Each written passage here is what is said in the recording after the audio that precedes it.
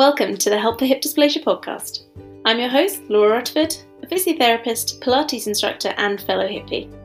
We're here to talk all things hip dysplasia, to build a community, to support and guide each other through the ups and the downs. If you like the podcast, please share it and rate it. It does help others to find it too.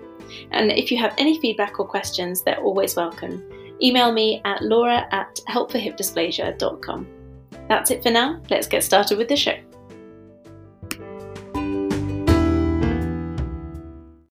Welcome everybody to the Help for Hip Dysplasia podcast. This week we have with us Erin Roman from over in Canada. Hi Erin. Good morning, Laura. Nice. Well, it's morning on my side of the world, so nice to see you. So we are 4 o'clock over here. You're 8 a.m. over there, I believe. So you've probably got your cup of coffee with you, and I've got my calms. Yeah. Winding down for the evening. So thank you so much for coming on and sharing your time with us today. I'm really excited to hear your story. We've been communicating over Instagram and chatting a little bit about the journey that you've recently been through. So would you mind telling us a little bit about your story? Sure. Yeah. So in terms of my hip dysplasia, so they found my hip dysplasia when I was 3 months old. So my mom was home and she had the nurse come in and they were checking my hips and they're like, oh, these are not really in place. So I found out later that unfortunately around 3 months is the cutoff apparently in terms of they find it at birth. They can really do a lot of difference in terms of reshaping because the bone growth in that time apparently is pretty crucial. You probably know more about that than I would. But then, so I went through the stages as a baby of having, braces and being in traction and then having a cast on. My mom has some really great photos of me looking like a very large baby, just like with a cast from basically my chest all the way down to my toes. But apparently I was happy. I was okay with that as a baby. And then I was okay during my childhood. And then I started to have some issues and some pain in my teens. So I loved to run. I loved to be really active when I was in high school. And I would occasionally feel, I think now looking back, it was a bit of like subluxation, the hip kind of coming out of the socket a little bit. But no doctors would even look at it. Even with my history, I was always told that there was nothing wrong. And so for years that happened. So then I moved out to BC because I used to live in the Maritimes. I moved to BC and finally in my 20s, I asked the pain was just getting worse. So I was a trail runner and was fairly active, but just had pain really quite often. And so I finally really advocated to my GP. I knew she worked alongside of an orthopedic surgeon. So I said, hey, do you think I could just get an opinion? So this is when I was 25. So I first saw an orthopedic surgeon when I was 25. And within 20 seconds of being in his office, he validated what was happening for me, looked at my x-rays and said, there's really no cartilage left. There's pretty much bone on bone on the ends of the acetabulum. So that's where your pain's coming from. There's a couple things we could try, but I really don't want to do any kind of surgery until you're at least 45. So 20 years. So I was in tears. I remember being in that appointment because it was the first time that anyone had acknowledged the pain and what was happening. And he saw it right away on the x-rays. And I'd had several x-rays before that. And every x-ray technician had said, normal presentation. There's nothing wrong in these hips. So I tried a couple of things with that surgeon, although I was his youngest patient. He was in a very small city. And so he tried some hyaluronic acid shots. And so that really didn't do much for me. And then I went to see him a couple of times. And then he said, the only thing, I really don't want to do anything surgical with you. The only thing that I could do is do steroid injections for the next 10 years. This is probably when I was 35 and I managed it for 10 years and I couldn't find any support. Like I didn't know of any physios that could help. I didn't even know physios could help with hip dysplasia. And I'm a health professional myself and just couldn't find any support within my community. I've lived in some pretty small communities though. So that might be part of it. So finally I advocated to see a surgeon in a bigger city center. So in Vancouver, British Columbia. And so I was able to see 2 different surgeons who said, I said, when should I consider surgery? They're like, we'll do surgery whenever you're ready. I'm like, well, how do I know when I'm ready? And they said, well, when you have more bad days than good days. I'm like, well, I don't really even know at this point. So now I'm 39. I saw them when I was 37 and 38. And I said, I don't really know what a good day is anymore because I just kind of get through. So at that point, I was walking for 20 minutes was pretty much all that I could do in terms of cardio without pain starting in my hips. So then I decided the big decision of getting a replacement. So they offered me a simultaneous bilateral hip replacement. So I had both done on November 10th, just of 2020. So I'm almost 4 months post-surgery now, which has been interesting to do it in the time of COVID. And I'm so thankful that I did it and that I did both hips at the same time and that someone saw a potential for coming out of the pain and being able to be more active. So that's kind of where I'm at today. I mean, that's incredible. I'm so excited to hear about how it was to go through a bilateral hip replacement, having both done at the same time. We hear lots of people coming on and saying that they've had, one done and then the other done either sort of, months or years down the line. But to hear about that experience for bilateral will be really cool. So I'm excited to hear about that. There were a couple of things that you've mentioned though that I'd like to go back and sort of pick your brains about, if I may. Please. So you said that you managed the pain between age 25 and 35 roughly. And 10 years is quite a big gap of time to fill with managing when you, like you said, didn't really feel like you had a lot of support or knowledge in what to do. So can I ask, how did you manage that pain and where did you get the ideas from? What did you do? Yeah, and I don't think I managed it very well, if I'm being fully honest. After I found your Instagram, I was like, oh my gosh, there's physios that are actually looking at hip dysplasia and helping hip dysplasia. I think part of it for me was that I kept presenting as normal to a lot of professionals. So, and I hid it really well. I think, when you live with chronic pain, you really learn how to hide that pain.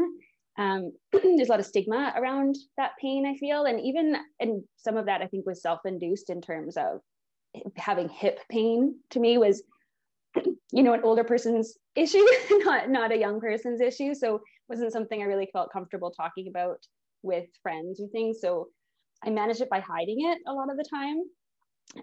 And then just doing the activities that I could do. I did a lot of yoga, but then adjusting. So I did a lot of learning in therapeutic yoga, mostly for myself, so that I could still do the practice because I did the practice since I was a teenager. And I do think the yoga was really helpful. However, I think that I needed a little bit more knowledge in terms of where I was perhaps being a little bit hypermobile with some of those moves that may not have helped. So, but yeah, I found it tricky because any group activity that I wanted to go do, I was really hesitant because I was hesitant to share that I had the issue. And then I was hesitant to be in the class and have to do modifications for myself, but I got pretty good at doing modifications for myself. But we did a lot of hiking, and I managed it just with ibuprofen and Tylenol when I needed it.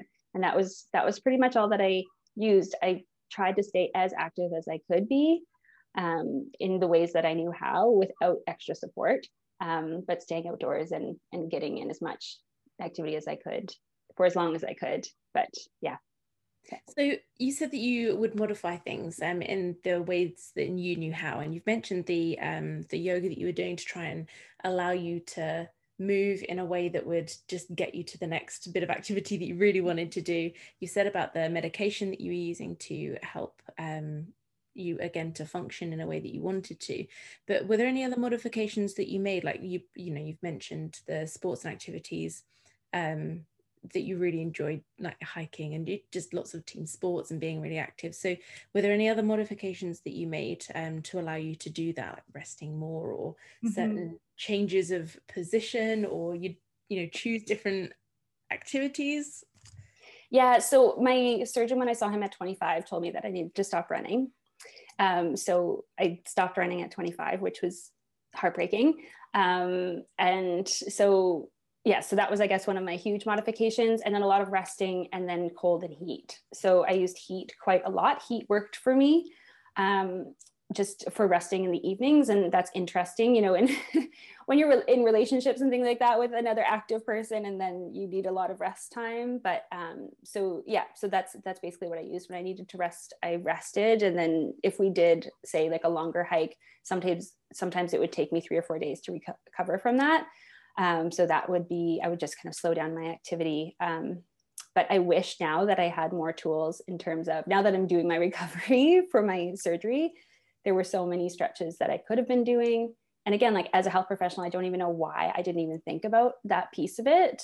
I think I was denying it for so long that there was actually something that I could do about it, because it felt like every professional I went to was like, there's nothing we can really do for you until you're older. That must have been so frustrating. It was so frustrating. So I think when you feel like you're not heard or seen, or your pain isn't really heard or seen, that that you don't acknowledge it yourself, you start not acknowledging it yourself until it presents itself, and then it's like, okay, rest. But I wasn't then actively doing anything about it because I didn't feel like there was anyone that could support me in that.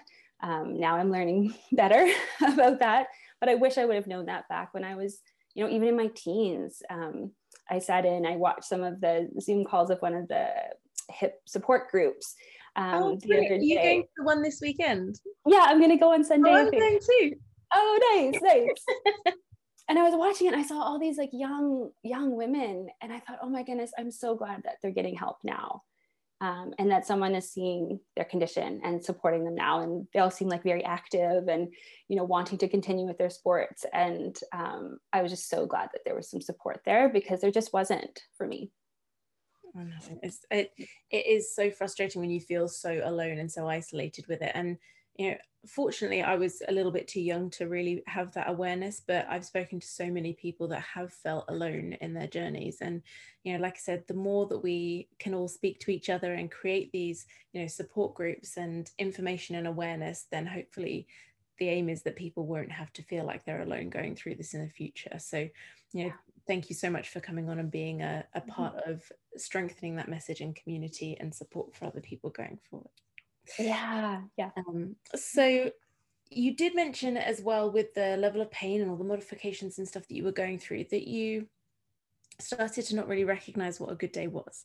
That they were like, whether there's more good days than bad, but you weren't really sure what a good day was anymore. So can you talk me through a little bit about how you felt with that process? You know, what those days were like, you know, what were good and bad days for you in comparison to perhaps how you feel now? Yeah, great question. So those days, and looking back, I think you get so used to it that you're just used to chronic pain, and to a level that I wasn't really even taking medication for it, because I didn't want to take painkillers all the time. So that I would decrease my activity. And so one of my big reasons for getting the replacement was that I was starting to see the effects of not being able to be active. I think, you know, you don't necessarily see those effects, and sometimes you do when you're really young, but, you know, I was getting up into like my late 30s, and I thought, like, how am I going to keep going health-wise if I can't be active, if I feel like I can't be active? So my usual days included like waking up in pain, sitting for a while at my desk was, even that had some pain, but usually movement was the piece that brought on the pain. So walking, going upstairs, even I was having days where I was kind of limping up the stairs. But then I kind of thought, okay, you get in this frame of mind, because I had professionals telling me we can't do anything for another, at this point I was thinking, okay, it's going to be another 7 years.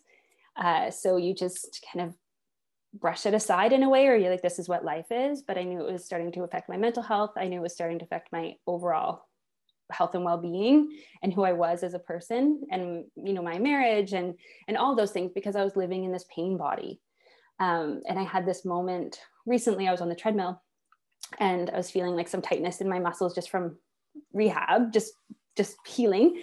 And I just had this epiphany moment where I thought, oh my goodness, I've been living in a body for so long that I only knew that the pain was only going to get worse.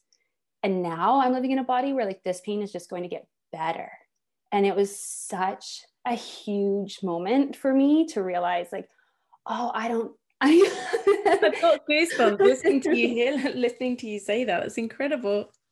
Yeah. And I think, you know, I experienced a lot of stigma when I made the choice to get the replacement at a young age. I had a lot of older people and even health professionals that were saying like, oh gosh, like there's a lot of older people that are waiting for a hip replacement. How did you get in so quickly? And you know, you're too young to have replacements, and like you're not supposed to have a replacement until you're in your 70s or in your 80s. And it was just really interesting trying to sort that out once you made this huge decision of having the surgery, and then these judgments or these perceptions that it's not a young person's surgery that should be available to them. So can I ask, when people were making these kind of comments to you and saying things like, well, you shouldn't be having them when you're so young, did you feel like you needed to justify it? Did you feel like you wanted to educate them? Like, how did you handle those questions and those statements? I did. And I tried to kind of bring some awareness to the fact that I can see that that might be the route that you've normally seen in terms of replacements, but there are actually some of us that have been kind of living with like a disability in terms of not being able to do the movements that we've been wanting to, or like a hidden type of chronic pain that you don't necessarily see for our whole lives. And so it might seem like, you know, that's when it's different than a joint wearing out. And I think that that's what's often associated with replacements, is just that associate, because that's what I don't know the statistics, but I would assume that it's probably, you know, 80 to 90% of the hip replacements are probably, you know, those in their 70s, 60s, 70s, or 80s, and that have like technically like quote unquote worn out. So there isn't that same awareness of the use of the surgery for other conditions.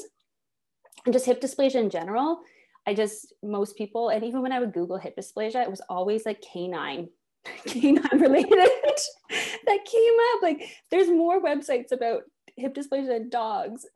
True story. Absolutely.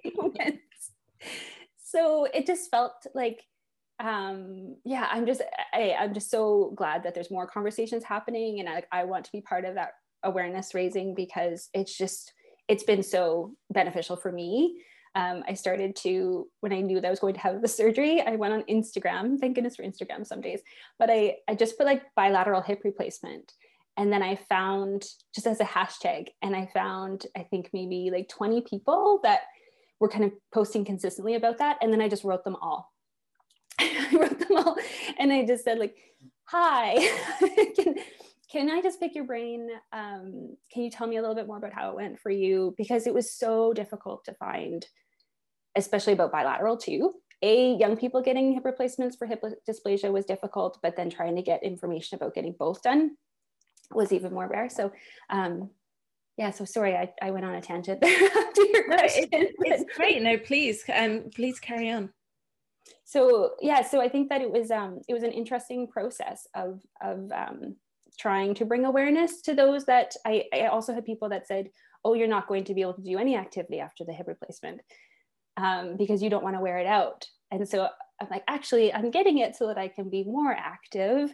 And the research has actually really changed in that field. And now I'm exploring that piece about, because I would like to get back into running. And I was really inspired by a couple of people like the Bionic Warrior, as someone that I've been following on Instagram, just to see what's possible after hip replacement. Because again, like I don't find that there's a lot of resources to tell you, even getting back to work, like what that looks like after hip replacement, like being a young person with the joint replacement and how to manage it in a way that can help the longevity of it, but also like help you have a really active life.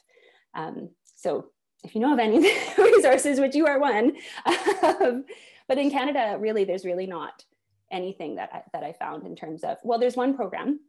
So Ortho Connect, I was set up with this program in BC. I think it's just in BC. We have a osteoarthritis community, an organization that I was set up with before my surgery. But again, I didn't really feel like it really applied to me. All the other people that were in the classes were older, and most were getting a single knee or hip, and again, older. and weren't going back to work. They were retired. So the questions didn't really quite apply to the things that I had questions about in terms of getting back to work and getting back to an active lifestyle. But then I found this one program called Ortho Connect here in BC, where they actually pair you up with someone who's had a similar surgery to yours before you have your surgery. So you can sign up for it, which I did. And I was paired up with the most incredible woman. And she lived just a few hours away from me, but she had the surgery about 5 months before I did. So she was like, she still is a really close, like hip buddy of mine. She's the first person I've ever met that understands. We have different stories of how we've gotten to where we are. But she supported me through the whole process via texts and emails and phone calls. And she was so supportive, and it made me realize how important that piece of just finding other people that understand your story and understand this surgery in particular is really, really important. So, I mean, that sounds so similar to the program that Sydney is setting up with PIO Buddies. I don't know if you've heard about this yet, but she's doing a piece on the Hip Dysplasia Awareness Week, 22nd to the 28th of March. So she has a website that is designed exactly for this purpose, to try and match people up and bring them together with people that they can really relate to, because, you know, like you said, it can be difficult to have that understanding from people around you with, you know, the age that, you know, many of us are when we have our surgeries, and it just doesn't really make a lot of sense to some people. So the relief of having somebody to talk to you that's your own age going through a similar thing to you must be an absolutely massive relief. So it's been so supportive. And of course, we're not exactly alike in every way, but it's just having the similarities of the surgery and just having the similarities of needing both done was just really, really, really helpful. Yeah. So I really want to hear about how you're doing now. How was the surgery? How did it go? And let's then start having a chat about your rehab. Yeah, so I was pretty nervous about the surgery going into it. So I live on Vancouver Island, and so we traveled over to Vancouver. So that's about 5 hours away or so. And we went to, it's a teaching hospital. It's associated with the University of British Columbia. So it was UBC Hospital. And it was fairly seamless, but it was during the time of COVID. So it was a little bit unnerving. Our numbers were starting to rise at that time here in BC. But I went in, I was pretty nervous in pre-op. I still didn't feel that prepared for what actually was going to happen. I find orthopedics here an interesting field in terms of like things weren't, and my hip buddy and I have both said this, we both are in the health field, and we just wish that there would have been a little bit more like, this is what your new hip is going to look like. Like, here's an actual example of what it looks like, but you don't really get that piece of it. We didn't really get that piece of it with our surgeon. And because it was in Vancouver, I'd only actually seen my surgeon over Zoom. I had seen one of his partner surgeons in person the year before. And so we had that in-person assessment there, but I saw him over Zoom. And so I went in, and then soon enough, like I was doing, so waking up was definitely an interesting feeling of like, it was definitely, I think there's this realization, we've been writing a blog, myself and my hip buddy, for a physiotherapist that we go to, just around, because we want to raise awareness around it. And so we were saying, we think it might be important to know that when you wake up, there is like a slight feeling of, because you're getting both done, a slight feeling of like lower paralysis, like just like that loss of function of both, but that goes away really, really quickly.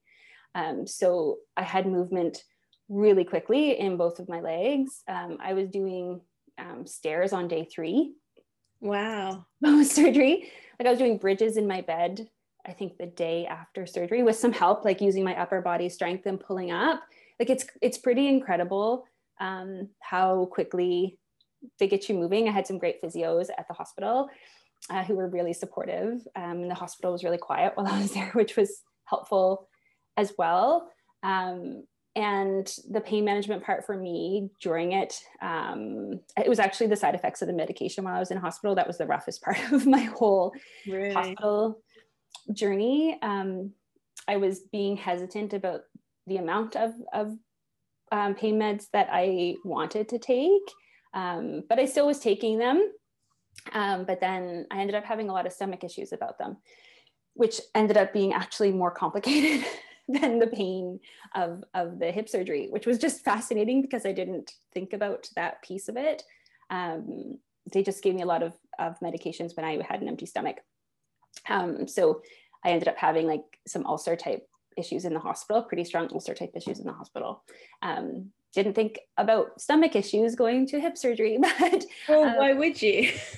Yeah, so those things happened. So that was actually like, that was the most challenging part of it. And the other pieces of getting moving, where like, it was really exciting to see how quickly changes in my range of motion were happening. So I was in the hospital I could have left on day 4, but I left on day 5. So I stayed 5 days in the hospital. I went in on Tuesday and I was out on the Saturday. And then I just transferred all the way home, which was great. I was able to actually be in the car for like 5 hours.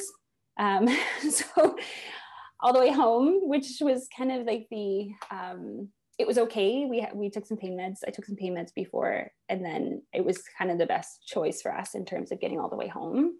And then I got really set up at home in terms of really set up in like a comfortable situation, and did all the modifications that I needed in my house. And then because we live in a townhouse with 2 floors, so I was doing stairs quite often. And I think I was off crutches within a few weeks. I was using a walker for like a week.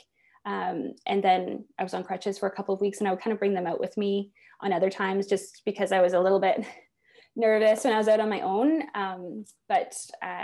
Yeah, it was a very quick process for that initial getting back to like a functioning ability was quite fast in my regard when you think about what actually happened in the surgery.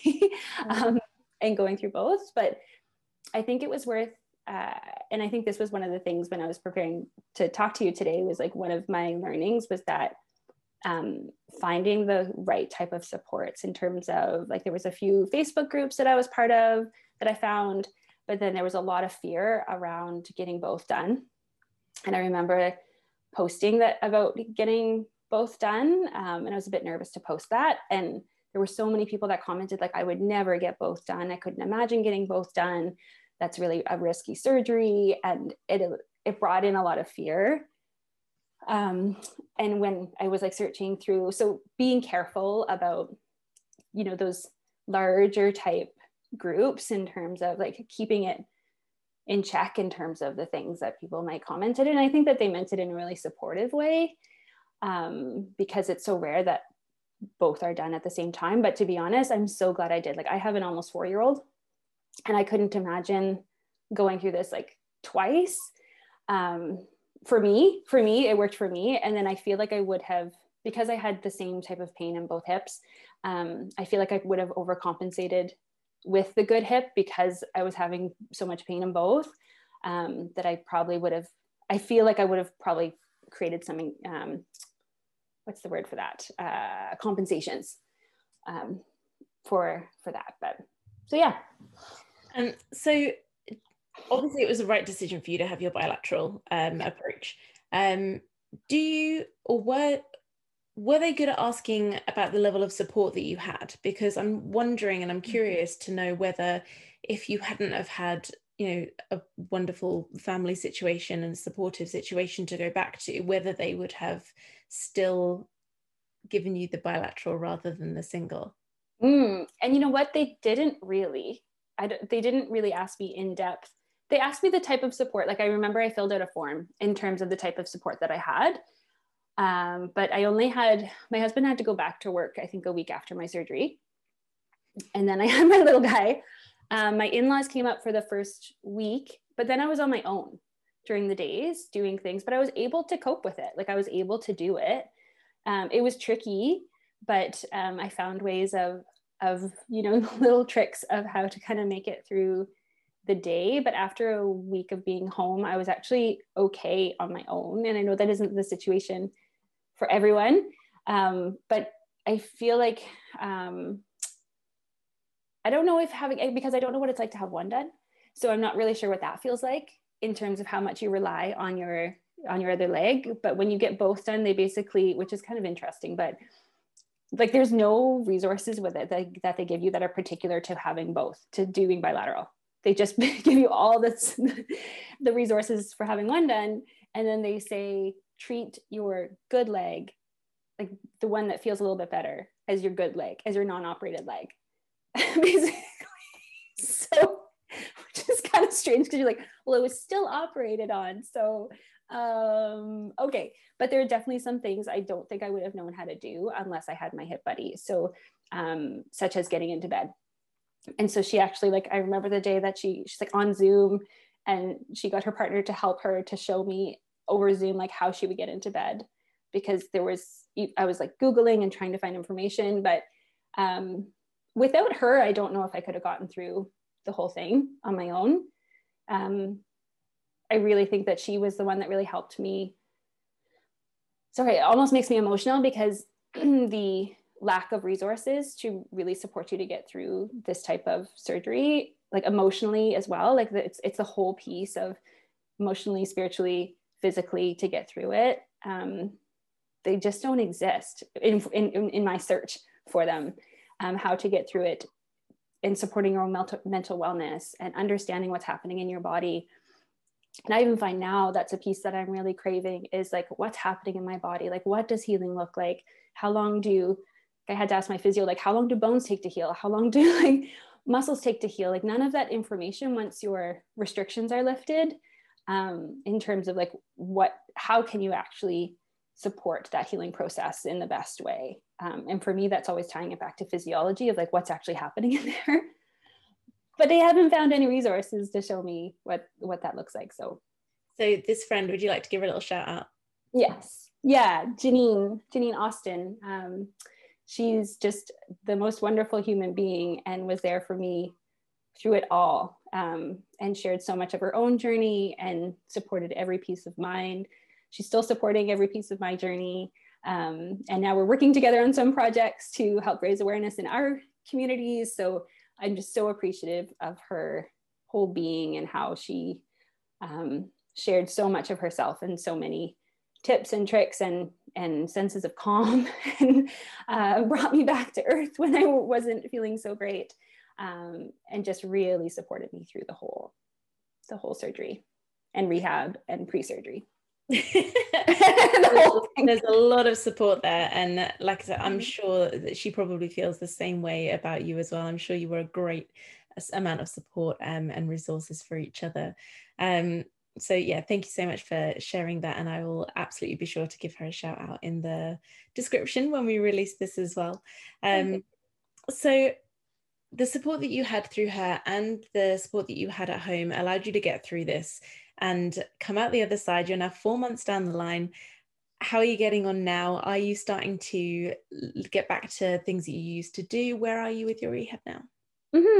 Yeah, so I'm doing well. I still have some stiffness. So getting back to work, I went back to work too quickly. At first, I thought that I was going to take 2 weeks off of work. And then I ended up taking, what did I take? 6 to 8 weeks off of work. And that still, I don't think was enough. But I didn't really have any guidance with that. So basically the guidance and my surgeon was really wonderful and had a really nice bedside manner. But again, it's tricky to have that follow-up. I had a follow-up with him, but then it was only 2 weeks after my surgery that my follow-up happened. And then via Zoom as well? Over Zoom. Yeah. So, which has its own limitations too, but just in terms again of like getting back to work. So I couldn't find anything in terms of ways to support myself getting back to work. So I was finding that it was really difficult to stay stagnant, whether that was both standing or sitting while I was working. And so my physio explained that was because there can be some gelling that happens when we're sitting still within the hip joint. So then I was really stiff getting up. So whenever I would sit through a patient consult for like an hour, then I would go to get up and then I would have like quite an extreme limp.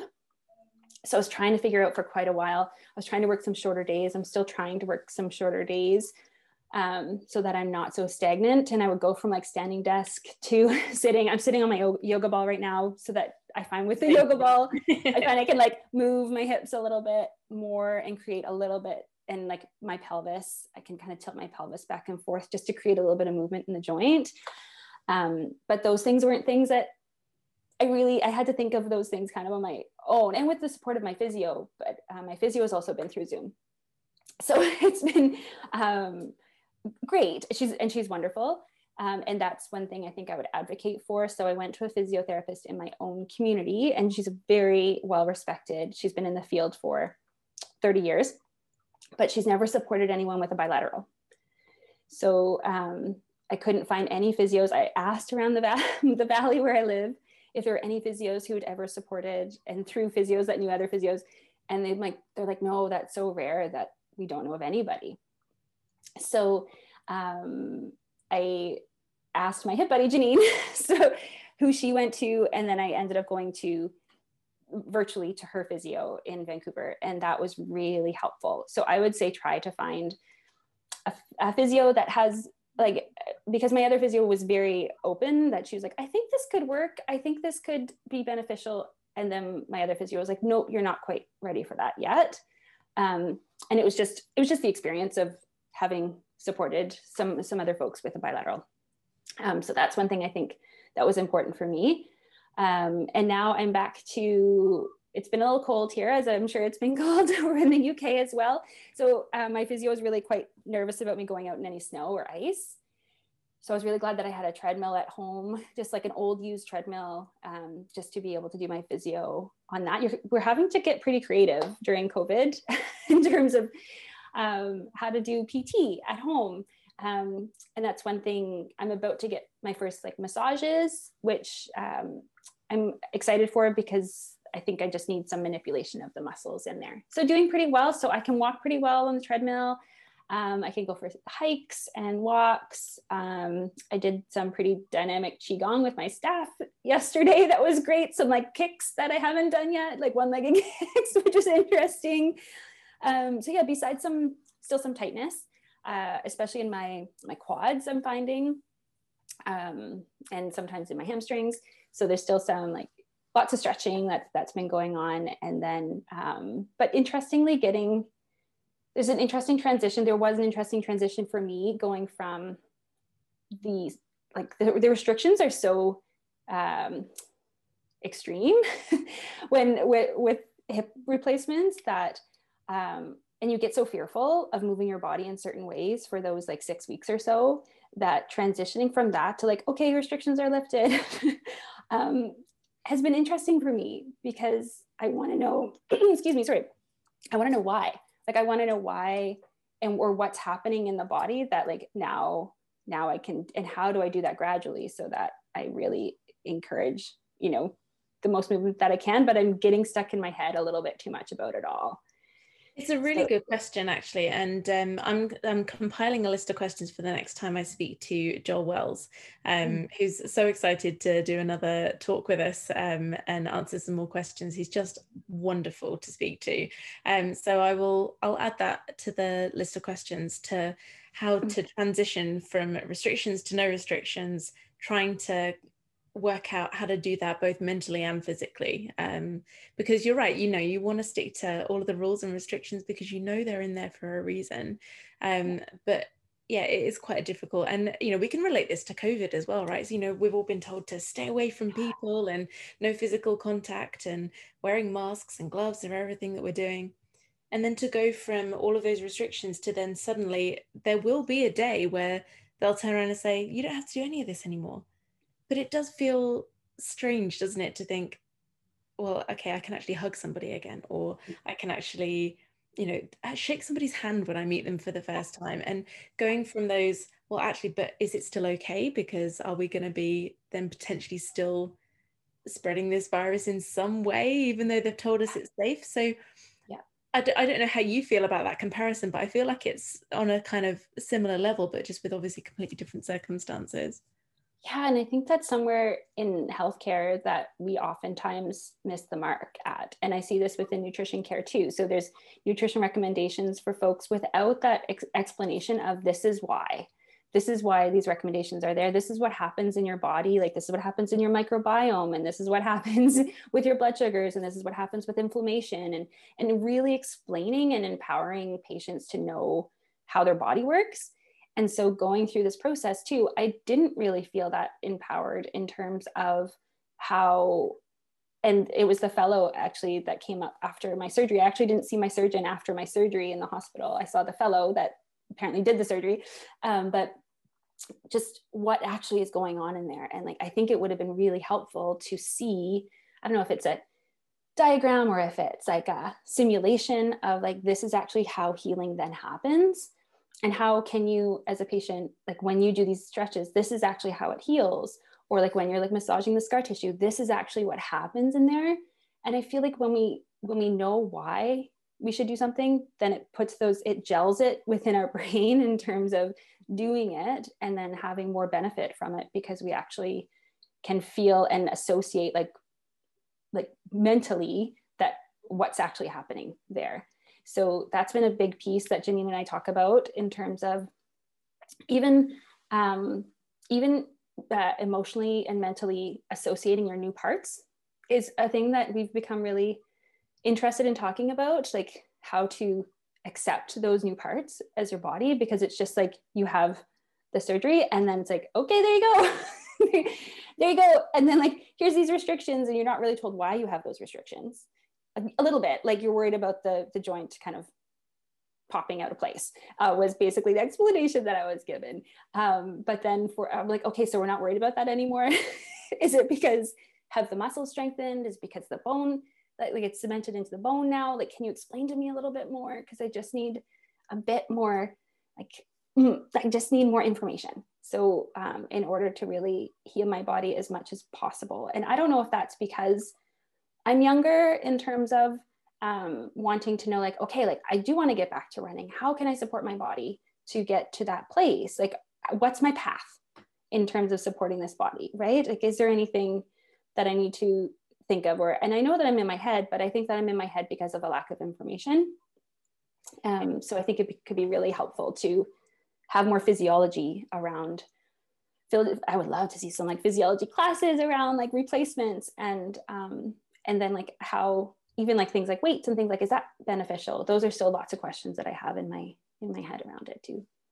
That's brilliant. And I love how inquisitive you are about it. And I also think that when people are hearing this, please feel free to write down questions, right, from these podcasts that, you know, of things that come up that people have said that you can think, do you know what, even if I don't understand necessarily what I'm asking or, you know, what I want from that, even just to have that thought down on a piece of paper to think about how you feel about it, what questions might stem from it. Because if you do have like a goal, like you said, you know, you want to be able to run again, you know, you've done the trail running and the hiking, and you want to be able to go out and do all those things again.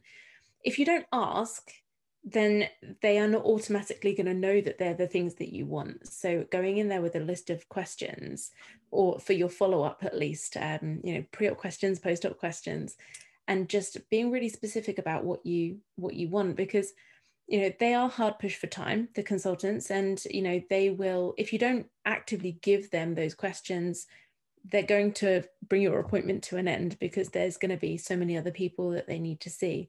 But if you've got questions and you need answers and that's going to be useful for you, they are going, well, hopefully, I can't speak for everybody, but you know, you would hope that the majority of them are going to want to help give you that information and reassure you. So please don't feel like you're wasting their time with questions that might seem menial or silly to you. They're never silly because they are making a huge impact on your life.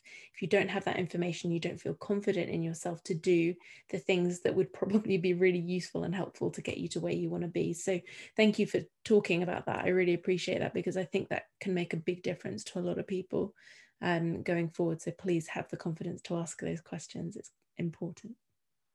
I think a part of it, sorry. No, you go. I think a part of it was that I wasn't sure what to ask. Like I wasn't sure like how much information I would have post-op, right? So I think the more research that you can do ahead of time in terms of like podcasts like yours and like reaching out. And even I wish that I would have done some more physio beforehand, because I feel like that would have, I did a bit of prehab, but only in like the few months before. And so I wish that I would have reached out to a physio before, because I think a physio could have helped me, especially a physio who has experience, and could have helped me in terms of asking those questions and knowing kind of what to expect. So I definitely recommend seeing a physio that such as yourself, that, and listening to things like this, to just gear yourself up for those questions to ask, because I think that part of it was that I just wasn't sure. I wasn't sure until I was in that moment of like, why am I having some resistance around, you know, why should I be doing these activities, these like recovery activities? I'm like, oh, I think it's because I don't know what it's doing for me. And I don't know like the mechanisms. But I geek out on physiology, so that's part of it too, is that like wanting to know the mechanisms. Yeah. So I did want to ask you a little bit about that as well, because obviously you are, you know, in the healthcare profession, you know, you're a dietitian. Did you say you were? So, you know, you have this kind of thought process around, you know, not just the physical, but the mental side of everything that we're going through, the emotional health, physical health, mental health. In your profession, do you feel like that has helped you through this process, in terms of like, you know, looking for those questions and answers?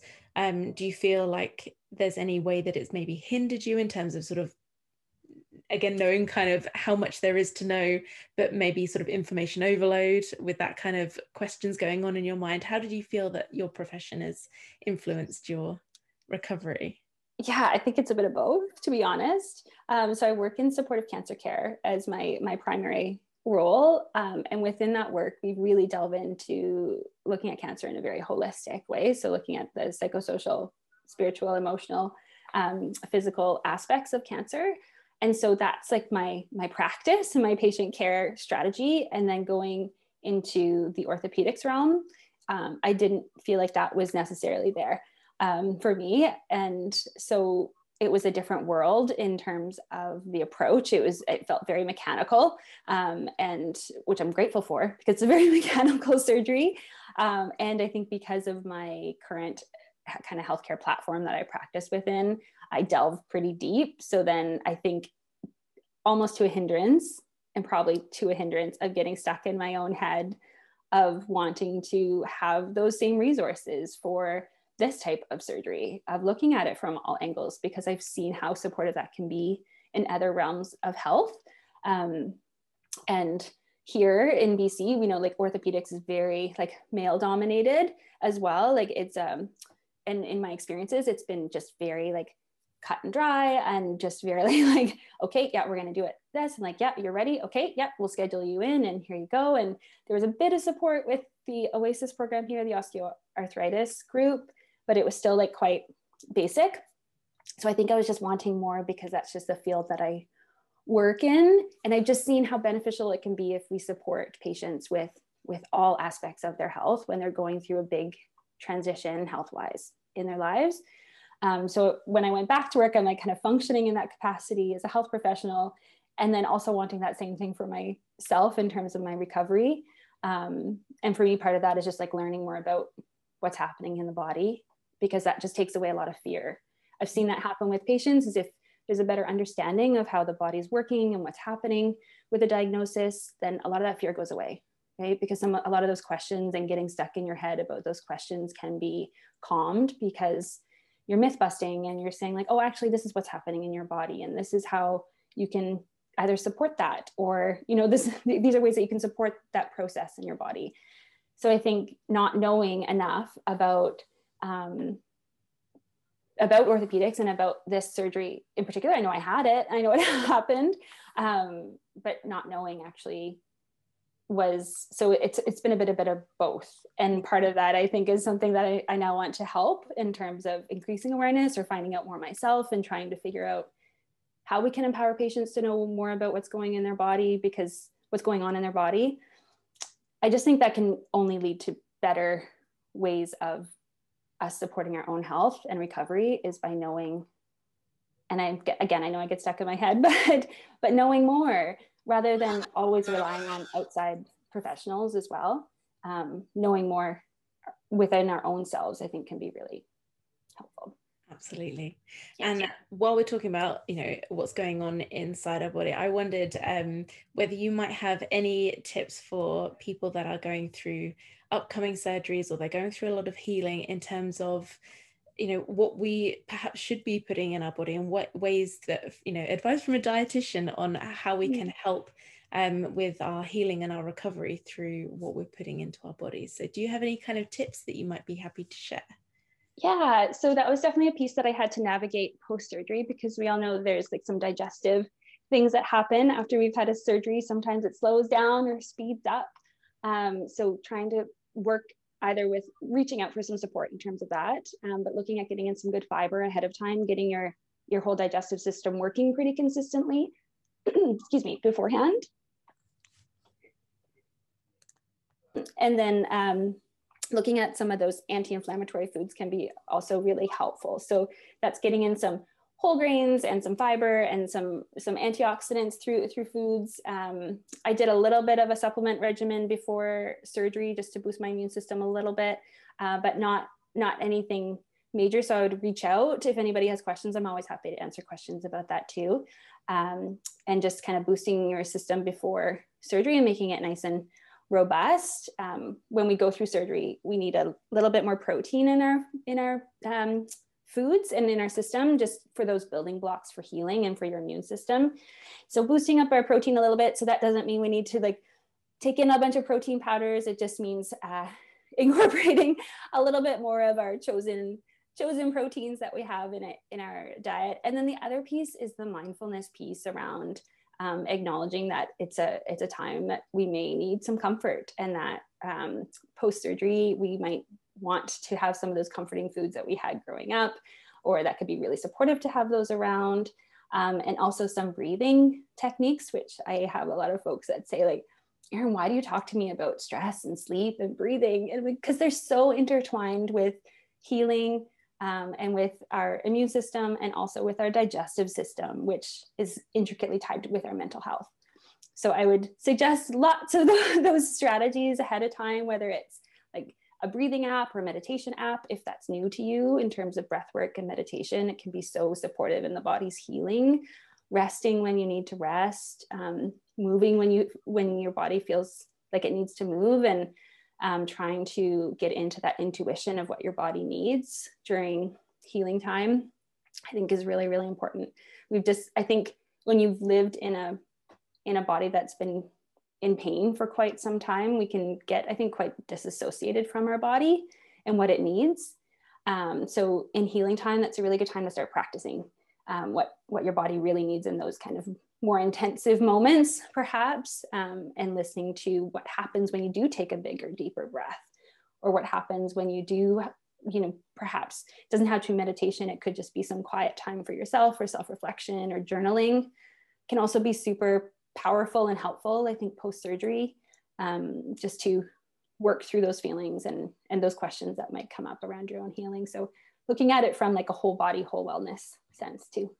Absolutely. I think the thing that you've just said that resonates with me the most, I mean, there's so many useful tips in there to take home, but the thing is that we've been literally trying to ignore our pain for however many years and decades of our life, that it's easy to see how it can be very difficult to understand and recognize what our body needs when we have been ignoring it for so long. I think that's really powerful. So thank you so much for that. I know it's going to sit with me for the rest of this week, and I know it's going to bring up some really thought-provoking questions. Okay. Okay, so I mean, I think that's most of the questions that I wanted to ask for you today. So I really, really appreciate your time and you telling your story, and like I said, for all of those super useful tips. Like I said, if you're happy to take questions from people, and people want to ask you those, where can they find you? Yes, please. So please, I do have a website. It's Erin Roman RD, so ErinRomanRD.ca, or you can email me at the same ErinRomanRD at gmail.com. So please reach out if you have any questions at all. I'd love to hear from you if you're having the same surgery. I can understand how Even when I looked out for that hashtag of bilateral hip replacement, there was actually only a few that had both done at the same time. So I know that it's really hard to find others that have had both done if that's coming up for you. So please reach out. Please connect with someone. If it's not me, I can connect you perhaps with someone else. And just have that dialogue and ask those questions. It can be a little bit scary, I think, to connect with others about it because it is a big surgery, but it was so helpful for me to just have a place to just say hi. I don't really even know what to ask, but like, how are you? And like, what brought you to this place? And then that really gets a conversation going. And it can be lifelong support, really. It's so great. Well, thank you so much again. And I know we'll keep in touch after this. So thank you so much again for your time, and we will speak soon. Cheers, Erin. Thank you, Laura. Thanks so much.